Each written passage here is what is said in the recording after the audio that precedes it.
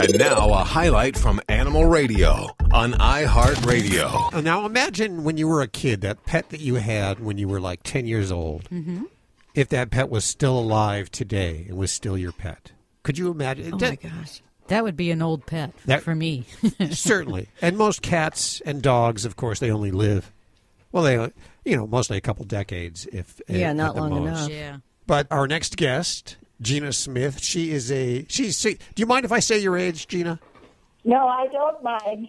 Okay, Gina's 65 years old, and you've had your pet since you were 10 years old. Wow. Yes, that's correct. What kind of pet is it? This is a gopher tortoise. He's a desert tortoise, so they are commonly found in Arizona or Texas. And how did the tortoise come into your life? Well, I loved turtles and tortoises as a girl and really wanted one that I could keep. And my father was a friend of the zoo director in Milwaukee at the time and arranged for me to get this gopher tortoise, who I have named George. And that was my 10th birthday present. You're the first person I've ever met that has had a pet so long. How long do tortoises live? Well, in his natural habitat, he could live 40 to 60 years. But in captivity, he may push 80 or 100. Wow. Now, did you know at the time as a 10-year-old girl that this was going to be pretty much a lifelong pet? Did you even think about that? Well, I don't believe that I thought about that. I was very serious about his care and really took him every place and felt very connected to him right from the beginning. And it never occurred to me that he wouldn't be around. I guess I should put it that way. You said you took him every place. What kind of places did you take him? Well, even as a girl, he used to ride in my bike basket, and he'd go to my best friend's house with me.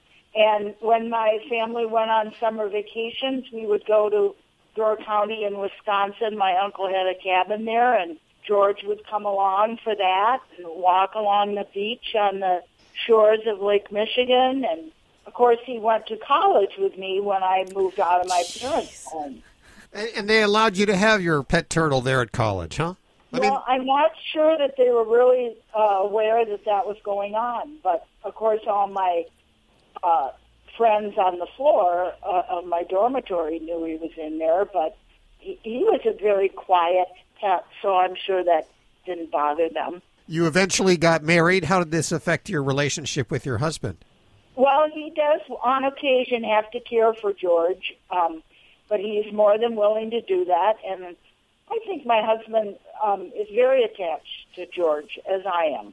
Have you had any scares? Did George run away or anything ever? Well, I can't really say he runs away. He has been lost on a number of occasions by getting out of his enclosure, and that is very frightening in Minnesota because he, of course, couldn't tolerate any cold temperatures. But I've been very fortunate in, all the neighborhood kids coming out to look for him and always have gotten him back. So we are very careful with him.